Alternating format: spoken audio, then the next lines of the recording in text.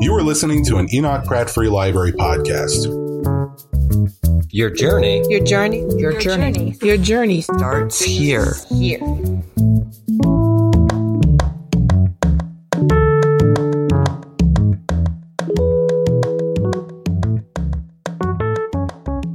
Good evening, everyone. I'm Tracy Diamond, the Adult Services Coordinator at the Enoch Pratt Free Library, and thank you for joining us for a very special Writers Live tonight. Tonight, we're celebrating the release of And Other Disasters, the latest Mason Jar Press book, and both of the publishers are here, and the author, yes, perfect. It's the smart and moving collection of short fiction and poetry from acclaimed author Malka. The cross-genre collection examines otherness, identity, and compassion across the spectrum of possible existence.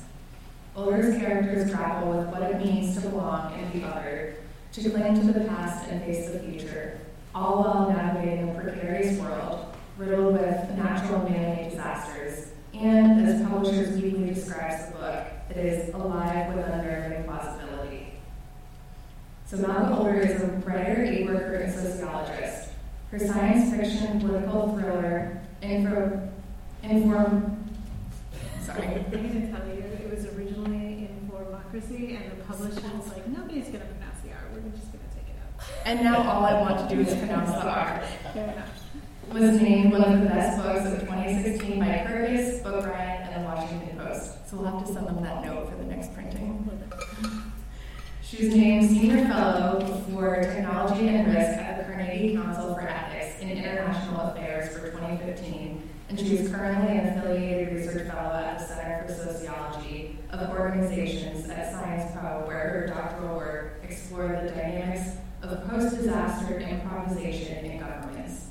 She has more than a decade of field experience in humanitarian aid and development. So after the reading, we'll have a question and answer and a book signing with our friends from the Ivy Bookshop. But now I'd love for you to give a warm welcome to Malka Older.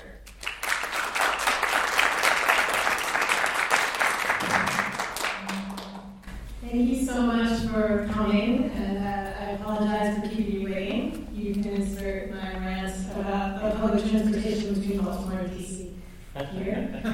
If you really want to hear it, you can find versions on Twitter, multiple versions. But I'm really happy to be here. My dad actually grew up in Baltimore and was so excited when he heard I was going to be at the Pratt. And I'm really happy to share this book with you. So I'm going to start off by reading one of the stories, and from there I'll talk a little bit about the book and the characters, and then I'd be very happy to take questions after that.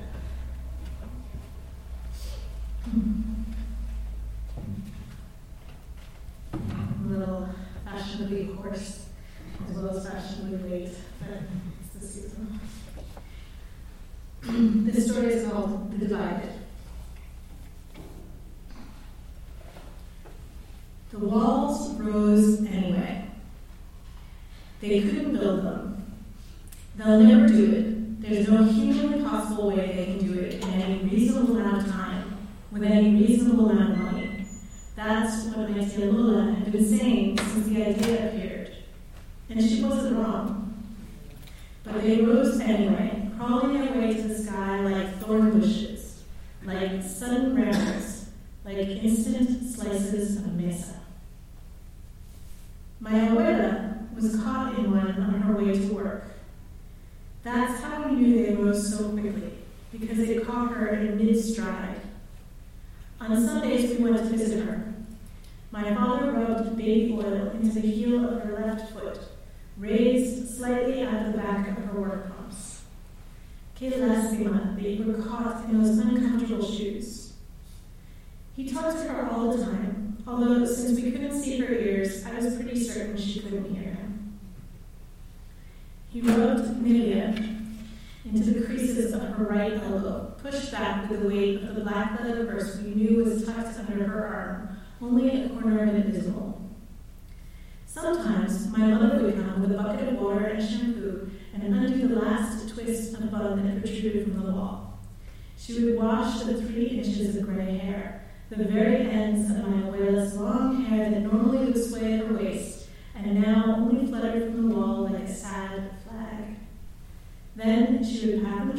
with a marigold yellow towel and wrapped the bun up again. So unfortunate that she was caught facing that way, my father would sigh, because my abuela barely spoke English, and we imagined that they didn't allow Spanish over there anymore. We imagined because we didn't know. No stories came out. We didn't know if my abuela was worse off, or my prima lady, who was trapped somewhere on the inside. She wasn't in the wall. My tio Cesar went all the way around it looking for her, meter by meter. He thought he would be able to sneak in somewhere, but the walls went all the way around. The river was all fucked up, he told us when he came back, and the ocean crashed against walls now. No more beaches, no more cliffs. He held out some hope that he would be able to cross in from Canada, but the walls had risen there too, trapping people and cars, even a few border agents. He didn't find Letty in the wall, so she had to be on the inside. We waited. Surely they would deport people, but no one appeared.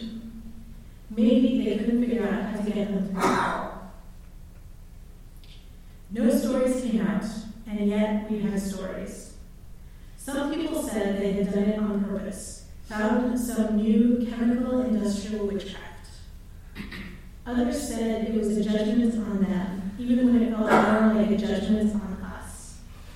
Analysts predicted war and anarchy, said that inside, the crops would be failing and people would be starving and squalling. That was hard to grasp, though. All that money and power rotting away so quickly. It was easier to imagine that inside, they were engineering monsters or killer robots, triaging their victims expertly by melanin content or neurolinguistic pathways. We imagined them coming for us, clawing their way through the wall or marching along a path that opened for them at the touch of a button. We imagined them coming for us in tanks and F-16s, followed by our lost relatives and friends transformed into a zombie army. We imagined this happening, and then we made movies about it. Blob monsters fermented from a stew of nitrates and untreated sewage, super soldiers without hearts or cavities, all steely eyes and square jaws. Instead, what came was what they called light. People started moving away, not because of fear, but because there were few jobs and no buyers from the north and nothing coming out from the north to buy. And then once people started moving, there were fewer jobs. My father had to close his barbershop, but he was hired at the hotel where my mother worked because the one industry that remained was tourism. I sold flowers at a little stand near the wall for people to leave by the edges of their loved ones or in memory of those who were unusual. The first time someone asked me about the best flowers for the wall itself, I didn't understand the question. I shook my head and wrote that senora off as one more person detached from reality, but people kept asking. I went to look and found shrines that were not dedicated to the lost, but to the walls themselves. People were praying that the walls would keep us safe from chemical-stained water and fracking earthquakes and particle-ridden air. I decided the flower for this was the cactus, and over the next years we sold so many, I had to start a cactus garden. But when people told me they wanted to pray the walls would keep us safe from other contaminants, from xenophobia and hate and fear, then I told them the appropriate flower was roses. Anyone foolish enough to believe walls can keep you safe from those things deserved to pay for our most expensive bloom. We stayed for 6 years, until my abuela died. I knew as soon as I saw her that Sunday, it was an instant impression like a flashbulb, but I didn't want to look at my father to see if I was right. When we got closer, we could see those knobs of skin my father used to care for so cariñosamente had changed color, gone pale and purply, and when we touched her, my father clinging to her fragments of heel with 2 fingers and a thumb, while I pressed one fingertip to her elbow, she was cold. My father curled down and put his head on the ground and cried for so long that I started to feel sick, as if the world were spinning too fast, and I didn't know what to do. There are worse stories than ours, but I don't want to tell them. Newlyweds and newborns and dying relatives of all varieties. People who did everything they could and some things that nobody could do, and none of it helped. There are many more stories, but I don't want to tell them. I wish I'd never heard them, that they had never happened. We buried my widow in the way that had become custom, patting soil over her sad, hard heel and her elbow, patting it into a mound sloping out from the wall that covered a more or less human shape, and leaving a little memorial stone for her at the bottom. For a while, my father still went every Sunday to leave flowers and to cry. Then we moved south. Tio Cesar and Tia Lola stayed in case anyone ever came through, anyone they could ask about what happened on the other side. They were hoping to have a guess about the rest of their daughter's life, even if she never got out herself.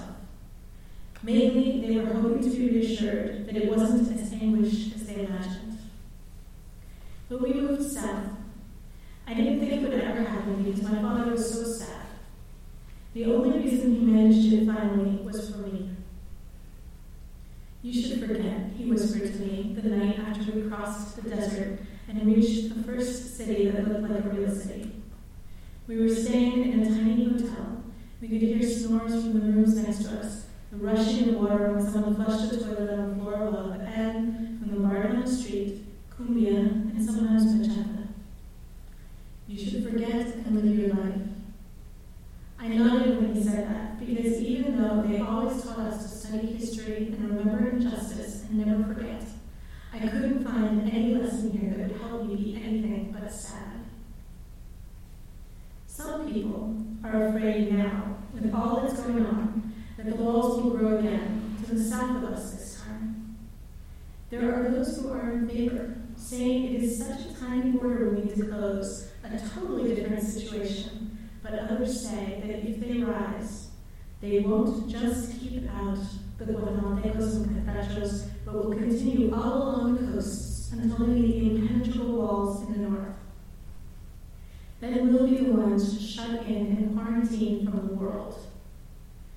Others scoff and say we're still a long way from that happening. It's only talk, and not nearly as bad as it was back then. Some still pray to the walls in the north, rogando that algún día they will fall away, and we will find a healed land within. Maybe a healed people too, although as time passes, that idea is fading. Me, I keep my eyes on the colors in front of me. Mangos and tejidos and pink pickled onions, limones and azulejos and the potholes in the road. I listen for music, any kind of twang or resonance, any beat, and especially the voices that climb in sobbing crescendos. I trail my fingertips along the stone and concrete buildings, knowing I could be caught at any breath, trapped for the rest of my life between one imagined country and another.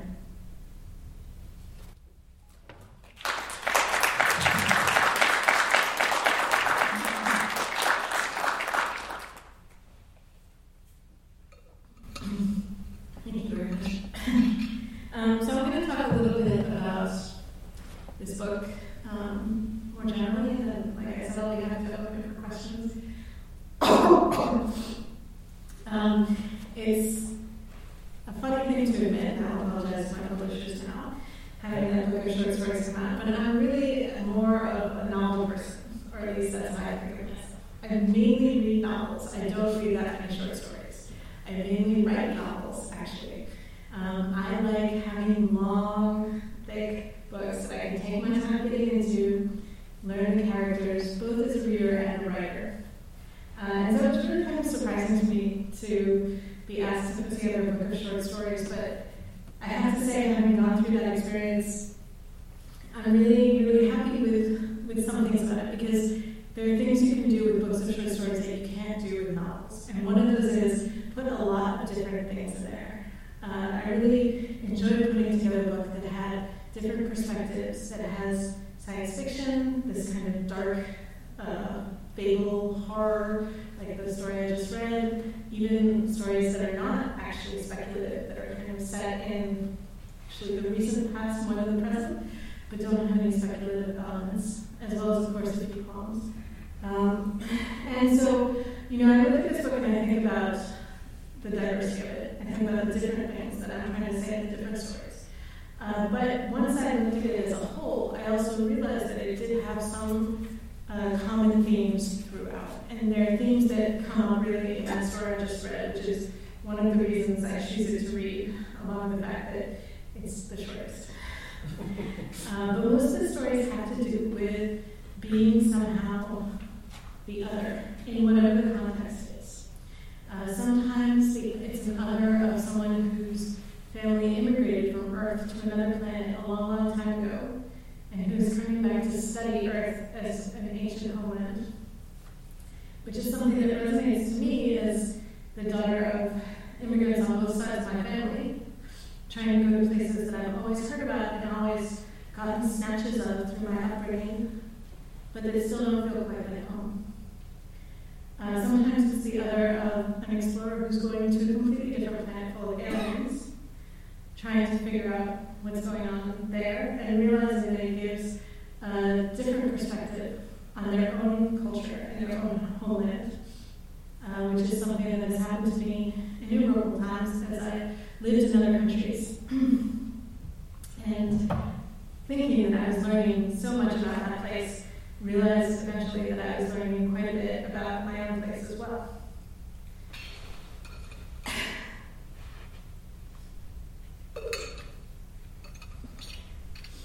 There's one story about another, which is an AI, although in this case it's an artificial intelligence that was designed not so much for calculation as for empathy, designed as a kind of humane AI, an AI that's based on emotions and finds itself nonetheless completely othered in a human world that doesn't value emotions.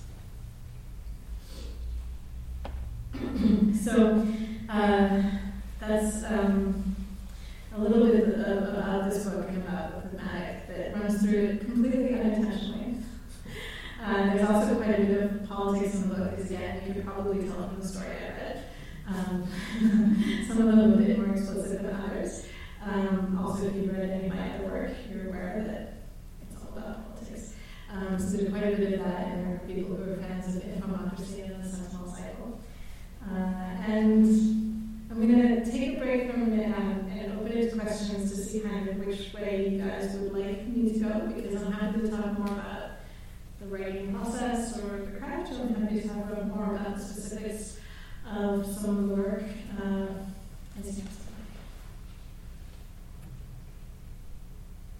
If there are any questions, if not, I can go on. Yes. I have 5 or 6 or 7, but the first one would be, I'm interested in how you organized. Given this wealth of material, different, did it seem natural to how you would organize it? Because there were no hard and fast rules. I asked this of poets too when they put a collection together. How did you go by that? By just ear or feel? Well, I will say it was very much a collaborative process between me and the editors, who are here so they can actually answer you as well. If you guys have any thoughts about that. Because they kind of suggested a general ordering. But we did have some back and forth. And there were actually some things that I changed. So for example, we had a question about whether all the poems would be together in the center of the book or whether they would be spread out throughout the book. And I won. But that's because they're nice publishers, actually. I kind of felt like the specific poems resonated with certain stories, and I wanted to have them right there to make sure that our listeners got caught. So that was kind of the one thing that I really stood out, I think.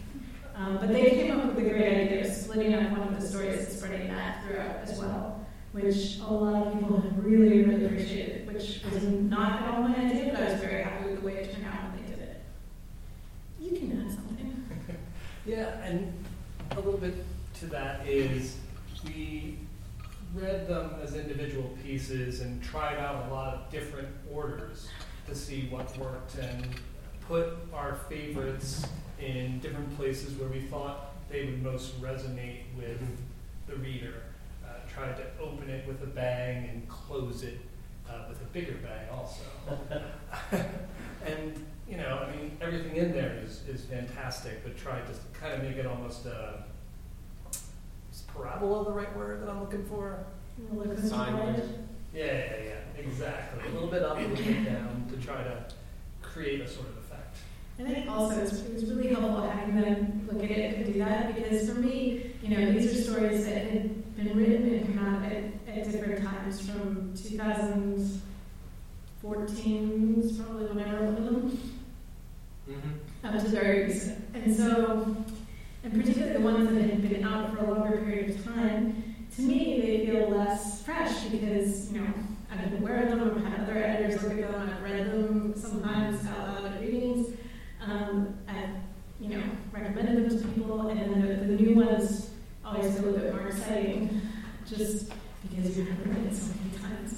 So to have people come to them fresh, I think was really helpful in terms of that sort of determination. Was the decision just to divide the one story into and put it throughout the book because of length, or because thematics, or so how did you guys come upon that idea?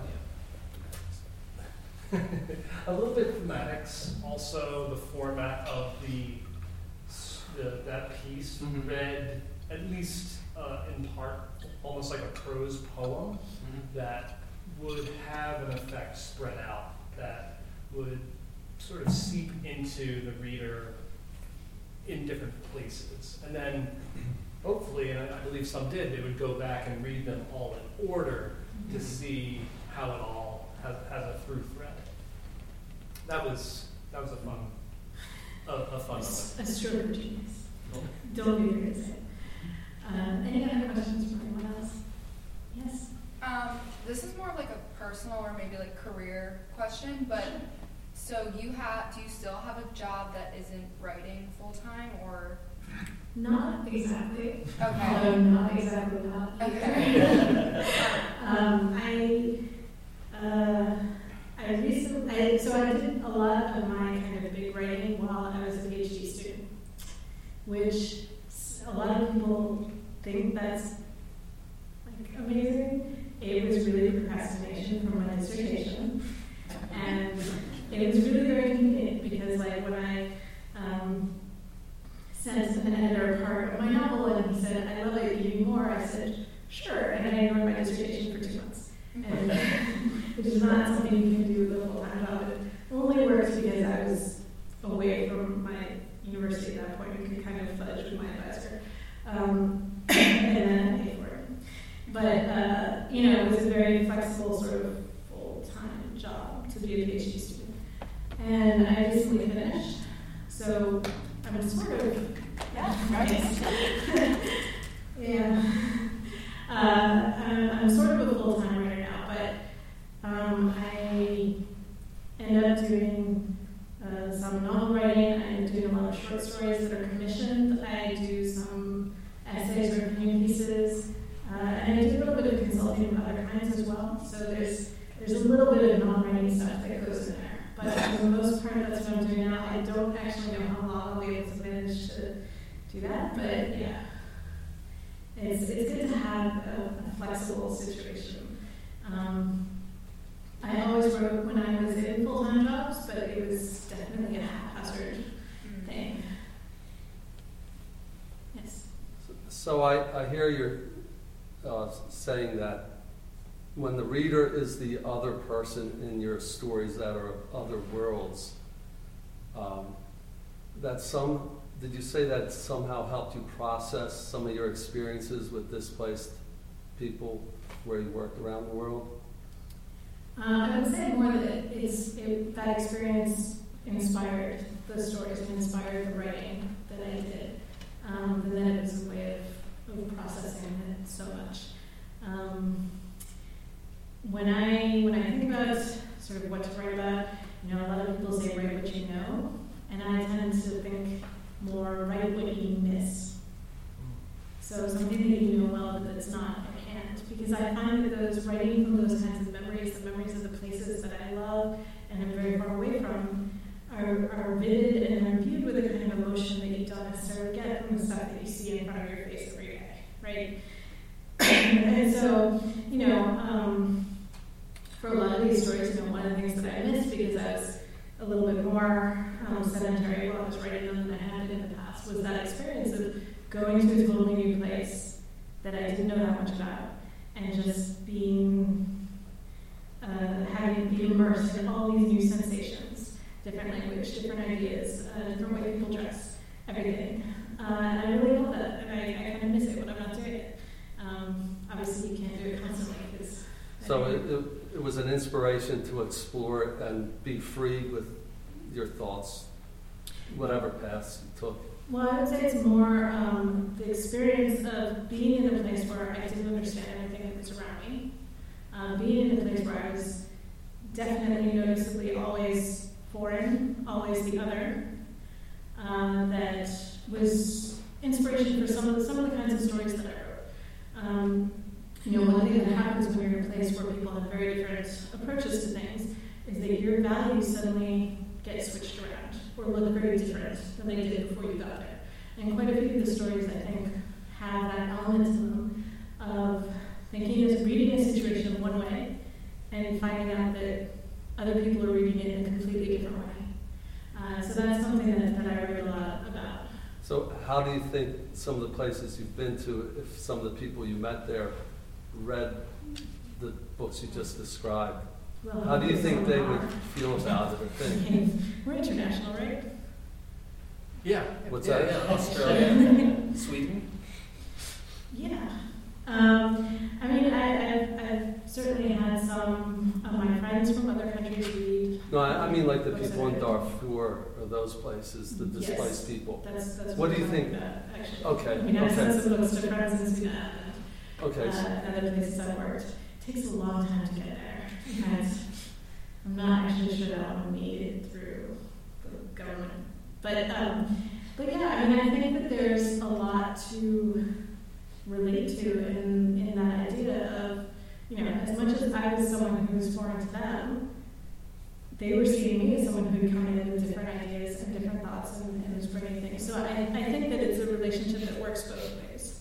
It's obviously quite different when you're the one person in a context, but that is a situation that goes both ways for the people who are living there also to see that one foreign person come in, or 5 or 6, and have those new ideas. It is a two-way exchange, and so I like to think that they find the books interesting as well. Yes. Is there a piece, I'm wondering this as a reader and as a publisher, is there a piece in there that you have a particular affinity to? I don't know, like I said before, they come from different times in my life, and so they attach to different things for me. There's a story in this book about space marine midwives. Right now, that feels very relevant to me. So that's one that I'm kind of thinking about a lot at the moment. The one that I read, I still feel like is something that is also very relevant in the moment, and that I just want to be spreading to people as much as I can. But I can also think about the first story that I published is in here, and that obviously has a lot of feels. Yeah. Any other questions? Which one was that? The first story I published, it's called Tear Tracks. Yeah. As a novelist and someone who writes serial audio, Mm-hmm. how do you feel about people who read short story collections, dip into it, read piece by piece, versus would you rather them read from start to finish? I think people should read it any way they want to. I would like them not to misquote me or anything, but in terms of the reading, I think people should read however they want to read books. So I'm quite happy with people who dip in and read it out of order. The publishers may feel different since they were the ones who came up with the order and there may be more attached to it. I don't know, but for me, if people are reading, even if people read one story from this, ideally they like it and then they read more. But but I'm quite happy that people get one story that they care about. And yeah, I don't care as long as they're reading. Yeah. So you've obviously made a book of poetry and prose, and you mentioned earlier in putting it together in order that some of the poems were more or less connected to others. Can you talk more about that and like the process of crafting something that had both of those forms? Yeah, I mean, again, it was largely coincidental because the poems also came from very different times in my life. So there's a poem that comes after that story I just read, which is a poem about, it's called Expatriate. But it's a poem that I wrote after 9/11. I moved to China like 2 days before 9/11, and so it was the sort of thing where I went to send a letter home, and they were like, "There's no airplanes to take this. Do you still want to send it on a boat?" And I said, "No, I'll wait. I think they're going to start up the airplanes before the boat gets there." And so, it's a poem that's very much for me of that time. You can't really tell from the poem itself necessarily, but to me, when I was thinking about where that would go, that time and this time have certain resonances, and specifically the things that I was trying to bring out in that poem and in the story that I read have certain resonances that I thought would work well together, and to have that sort of interaction would be good, especially because I think Divided, the story I read just now, it's a story that comes from the other perspective, right? It's a story that comes from south of the border, from someone who's outside whatever's happening inside those walls, and whatever happened to bring up those walls. They're not completely separate from it or immune to it, as we see at the end of the story, when there's a threat of the walls coming up there as well. But it is that different perspective, as opposed to the poem, which is very much about trying to figure out the feelings on the inside when these things happen. So it was really kind of just picking the sorts of the themes from these poems that I mostly read even longer ago than the stories, and just trying to find places where they would add something to the reading the way I was going. But all that said, again, if you want to just go through and read the poems, I don't care. Enjoy it.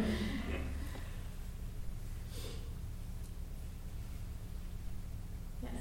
What are you working on now? What's next? Oh, so many things. So as someone mentioned, I do write for serial. I write serial fiction. So I write for Serial Box. I have a serial that I created called Ninth Step Station, which had 1 season already, and actually, 5 days. I'm writing an episode of the 2nd season, which we're almost finished with, and which will come out sometime in the spring. I also write for a serial that is a licensed sequel to Orphan Black, which is actually the season finale comes out tomorrow, so you should catch up with us. And so I do some work like that. I also just finished up a short story for Future Tense at Slate, which will come out, I think, this month, maybe next month, soon, very soon. And I'm working on novels. I'm always working on novels because, as I said, I'm more of a novel person. It does take a really long time, especially when they're not under contract yet. Mm-hmm. But I'm working on, last I checked, a fantasy, a romance, and a young adult fantasy. Would you do anything so retrograde as attempt to turn your dissertation into a book? I probably would. In fact, I'd quite like to. What's the topic? My dissertation is it's sociology, as you mentioned, and it's about how local and meso-level governments, after catastrophic failures in their organization due to naturally caused disasters, improvise and rebuild organizations. And I look at Hurricane Katrina and also the Japan tsunami. So it was really a very interesting experience writing it, and especially researching it. I think I would like to write something that's a bit more about the experience of researching something like this, as opposed to just solely the adaptation of the dissertation, because it was quite emotional to talk to people who've been through this, even when I was trying very hard to keep it to a kind of technical area. And so that was a really interesting experience for me. So potentially, there's an issue with academic writing in that it does not pay. And so as long as I have other writing that does pay, it's hard to put it on the front burner. So I am supposed to be adapting articles from it, and like I have to like send them to conferences as abstracts, because unless I have a deadline, it's very hard to make myself write for free. Write something that requires footnotes for free. Yeah. But I really value the work I did, so I would like to, I don't know, do something with it someday.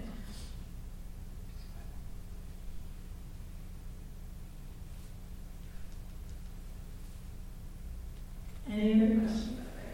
Yes. Do you have any thoughts on what happened in Puerto Rico and the response? So many thoughts. so many thoughts. I think I'm going to refer that again to Twitter. Because a lot of them are on there, you can just search. And also, I have a lot of thoughts. I mean, I study disasters, I've worked in disasters in the past, I have a lot of thoughts about generally things that we should do in this country as well as in other countries to make disaster response better. But it's a long topic. It's quite a long digression. Do you have sympathy with, I forget the chef's name, that Jose Andres? he fed the country, or, you know, the World Kitchen, you know. I mean, I enjoy going to his restaurants and he's Yeah, okay. So you have sympathies with what he has written? You'd have to be more specific about what he's written. I think they've done a lot of good work. I know he's made some criticisms, but to specifically say exactly, I would have to know exactly what you're talking about, because he said a lot of different things. And frankly, I agree, he said some things I agree with and some things I disagree with. But again, that's kind of a digression for tonight. We could do another event entirely about disaster response. I'd be very happy to come and talk about that for a solid hour, but I won't do it right now. And I want to thank you all so much for coming tonight.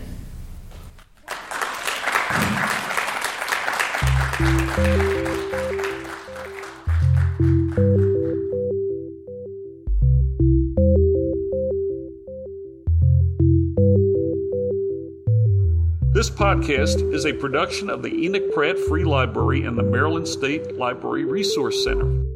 For more information and to access more library resources, please visit prattlibrary.org.